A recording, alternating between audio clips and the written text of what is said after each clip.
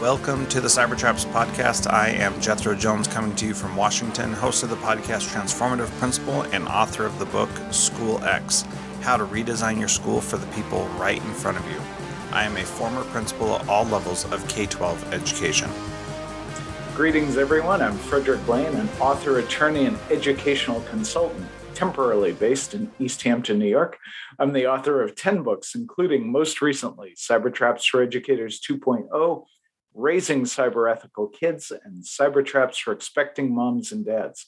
Jethro and I have teamed up to bring timely, entertaining, and useful information to teachers, parents, and others about the risks arising from the use and misuse of digital devices. Over the coming weeks and months, we'll be talking to some of the world's leading experts from the fields of education, parenting, sociology, and cyber safety.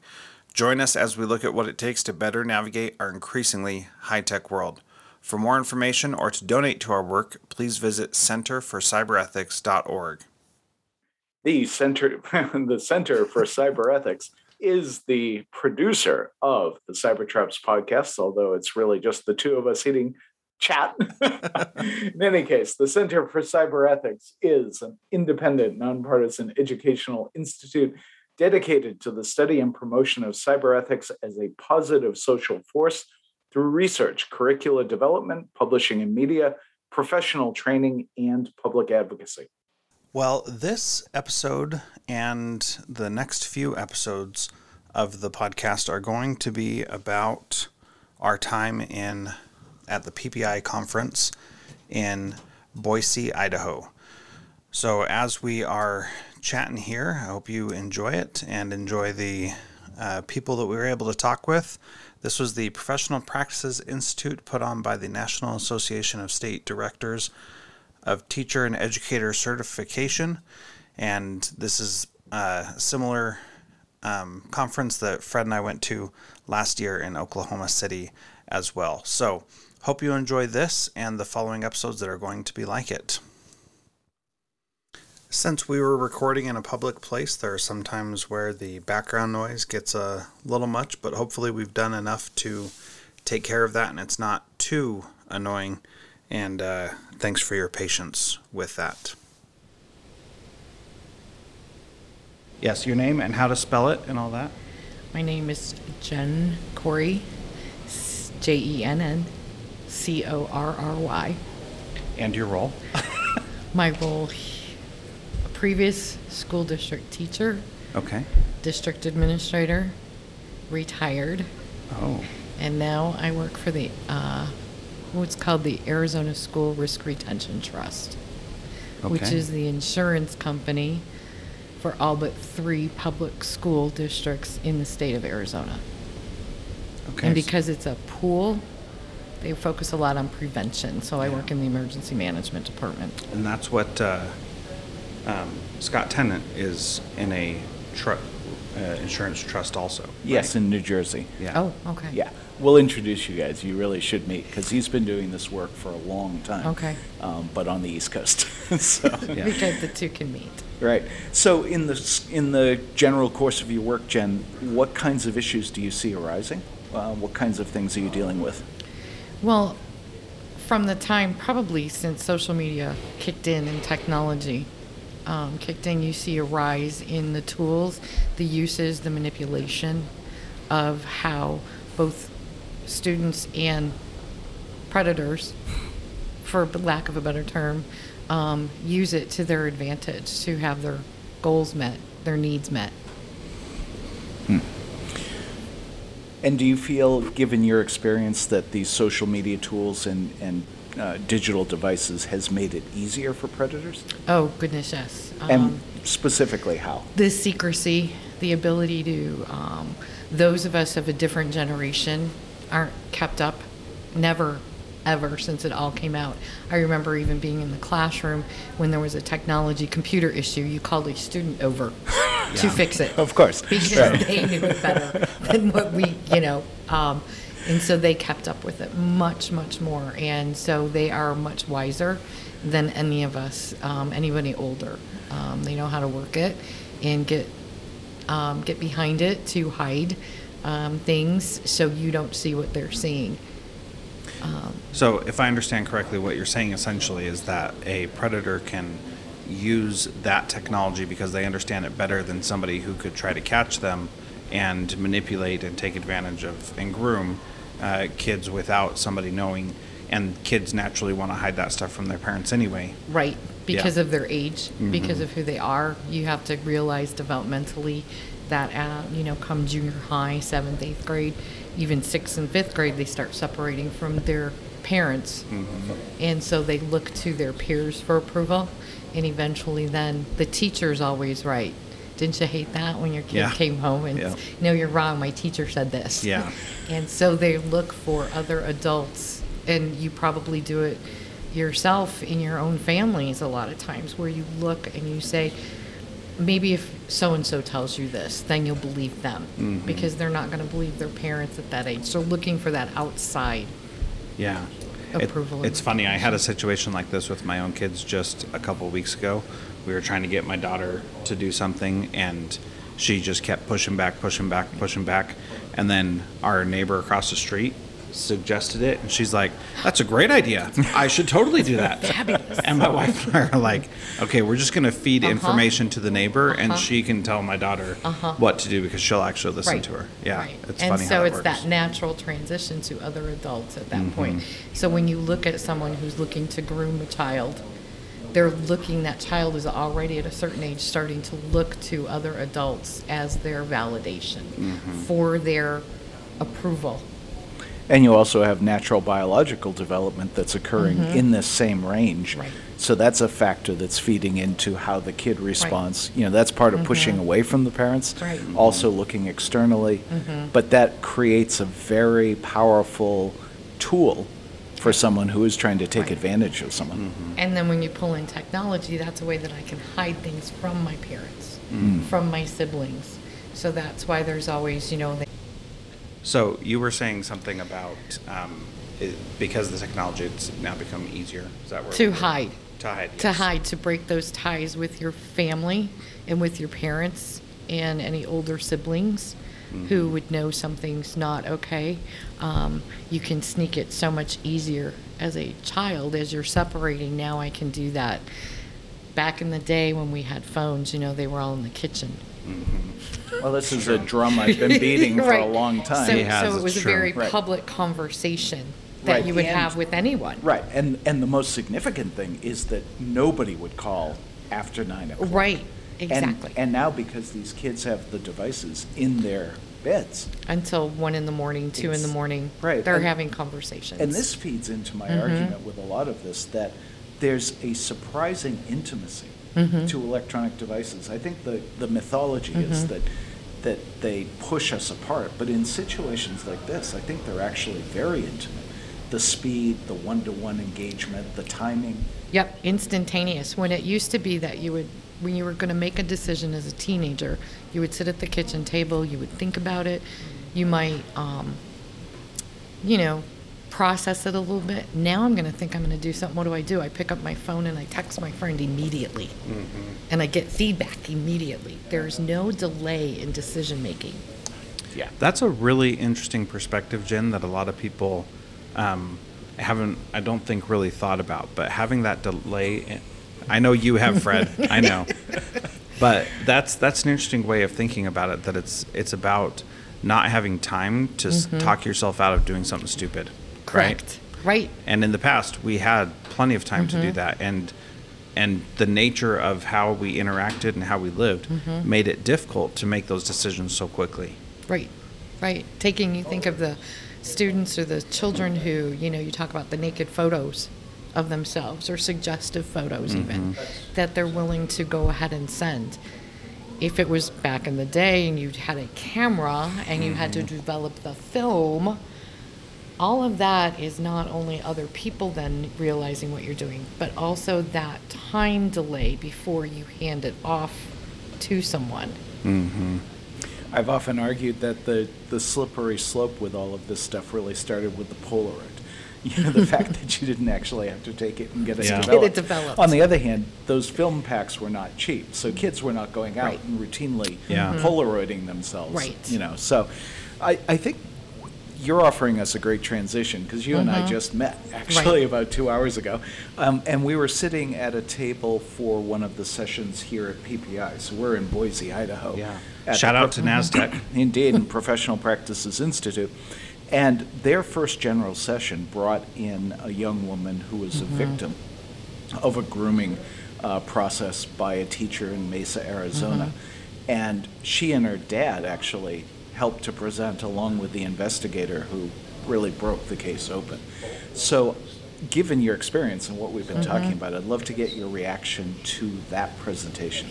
You know, what do you think what do you think it was valuable, and do you think that it offered some useful information to investigators in the room?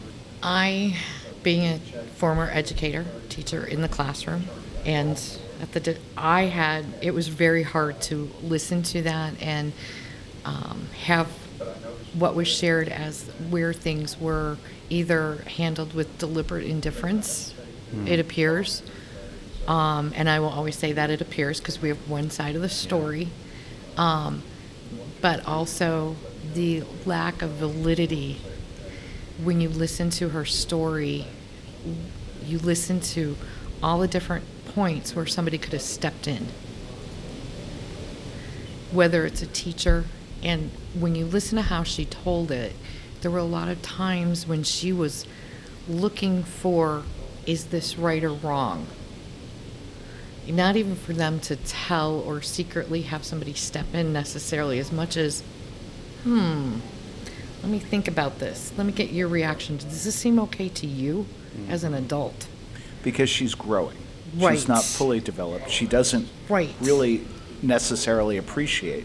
She knew it was wrong. At some level, she got to a point where she knew it was wrong because she hid it from her parents. She's telling them lies. She's misleading them. Right. So at some point, she knew it went wrong when you start hiding things. So watching her and listening to her, and then that need for validation, and he did a classic job of grooming. Took his time. As she learned last night was, you go from making sure the community's good with you, making sure the family's good with you, and then move in. That to me was the most brilliant statement of the whole presentation, that a grooming process doesn't begin with the student and work outward. Right. It's the reverse. Yeah. It begins with the larger school community, as you say, and then tunnels down. It funnels down, and it's building that trust at that level with the school and the community at large, and then working their way down. Which is where the hidden part of social media comes into play, because it doesn't contradict that public persona that the teacher's building up. Correct. So they can get away with sending inappropriate images or comments or texts to an individual because their bigger picture makes them still look like they are great, and they can explain that away somehow. That's where, yes, because people want to believe the good in others. There's that premise of, I trust you. Yeah. I know you. I've known you for years. You've always been a good person. So that text doesn't mean this. It means that. And justification of it. That's where it's that, not intentional, deliberate indifference, but that I don't want to believe that reconciliation of what I know, I think I know to be true with what it really is. When they also said, she talked about having an objective person look at it. Right. And having that investigator look at it from the outside. Right. That is so key, because you read the text, you read the things, and you will see it so much differently when you are objective, when you're outside, that conflict of interest. That's really fascinating. And as Jethro knows full well, because we've talked a lot about it, that I'm in the midst of doing this book, The Rise of the Digital Mob, and trying to understand the impact that digital communication technology has had on our political system, our social structure, all the rest. And a key piece of that, when people talk about why can't people on either side get out of their bubble, it's because the bubble reinforces what they want to believe. And I think in school communities, if you've got a well-functioning, apparently, staff, you don't want to believe that someone you work side by side with has violated that trust. Exactly. And that faith that you had in them. Yeah. Yeah. Well, and it also takes the other side of that digital mob that in her case, correct me if I'm wrong because I didn't hear the whole thing, but it sounded like there were people coming out of the woodwork to say, leave this guy alone. Don't be doing this because he's a great guy. Such a common reaction. Don't rock my world. Yeah, and they believed that they got into this mob mentality of this person is good and supporting that, and then they start sharing on social media themselves and sharing why this person's good and how this is wrong, that they're being, like a witch hunt basically when... Oh, and the kids get trashed sometimes because of, that mob aspect. And it's one thing if it's a popular teacher. Lord help you if it's a popular coach. Right. Because then all bets are off. Well, then you have more parent involvement. When it's a coach or a band teacher or someone who has access and support from a parent group. And parents, remember, who elects your school board, who pay the taxes. Who pay, that's right.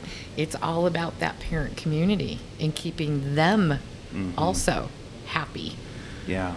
Very complex. One thing that I thought was really interesting that she said also, which is something that we've talked about a lot, is that she said, from a victim perspective, there's no reason that a teacher should ever have direct one-on-one communication with a student through virtual technology. And I thought that was really fascinating that she said that, because not everybody takes as hard a stance on that. And even people who have been exposed to this and know that it goes on say things like, well, it's the coach, it's okay, or it's the teacher, it's okay, and they're in a trusted position, therefore we should trust them and allow them to do this, when that's not the right answer either. Well, I actually, when I started doing all of this work, Jen, was very much of Tiffany's mind. And over the years, I've adapted it a little bit in that there are necessary reasons for communication. Right. But there are so many tools available these days for group communication or multi-party communication. The solution, Tiffany will get a little older and maybe think this through, but the solution is to make sure there's at least another adult in the communication. In that conversation. Right. And that's, if you equate it to, I'm in a classroom or a room with a student alone, that one-to-one text between the two is them being alone in a room. With the curtain pulled down over the window. With the door shut. Yeah. So what do we tell staff always? We say, you leave the door open. Yeah. Don't be alone with a student. And that's true. It should be on that communication tool that we use. That's a great analogy. I like that. Well, I will borrow that happily. Yeah. Take it and run. Well, the other thing about that is that if you are alone in a classroom at school, in the place where you're supposed to be, you can... It's not the end of the world for that to happen, but you have the door open to put a safeguard in place, right? And so I've been alone in the classroom with many students just by nature of being a teacher. That's just what happens. It happens. As a principal, I was in the office alone many times with students, right. But I always tried to do things that made it look or appear that anybody could walk in at any moment, and that's totally fine. That's right. So having some transparency, having some processes in place to make sure that it was clear that I was doing things right. And so one of the ways to do that with technology is to use school-approved email, for example, tools, or messaging. Tools that the district has provided, which is incumbent on them to provide the opportunity for people to have those tools so that they can actually follow that advice. Yep. Yeah. Well, let me ask you this as we wrap this up. Is there anything from a risk management perspective that you'd like people to think about? You can never be safe enough. Well, that's the title of this show. Yeah. It's from a risk management standpoint, don't put yourself, never hug a student, never never be on a text alone with a student, never use a tool that's outside what the school has approved for you to use. Oh, that's so key right there. Yeah. I mean, every time, and like you said, that mitigating, you want to mitigate. And so does that mean that I would never hug a student? I can't say that I would never hug a student. Part of the reason why you get into the profession is that do you take a chance? You take a risk every time you do. Yeah. And part of that is knowing what could come of it. So from a risk management standpoint, never do anything. Well, and again, there's gradations to all of this, right? So if you hug a third grader in the cafeteria, That's different than hugging a 17-year-old behind the stands. Intent. Right. What is the purpose Right. of it? And you can still, though, as a teacher or a staff member, have the best intent, but it can be misinterpreted. And I will say there's two things about technology that play into that, which is that it is much, much easier for things to go sideways Yep. with technology because there's that intimacy, et cetera. And then the other thing, too, is that you're creating a record. That's, Tiffany was a little off base with some of the things she was talking about in terms of, the durability of evidence. It's vastly more durable than I think It used she to be, realized. yeah. It's, it depends on what you're using and how you're using it. But that being said, so many teachers are in jail because they've been using digital technology to communicate. But I'm okay with that if they did it This wrong. is not a complaint. Yeah.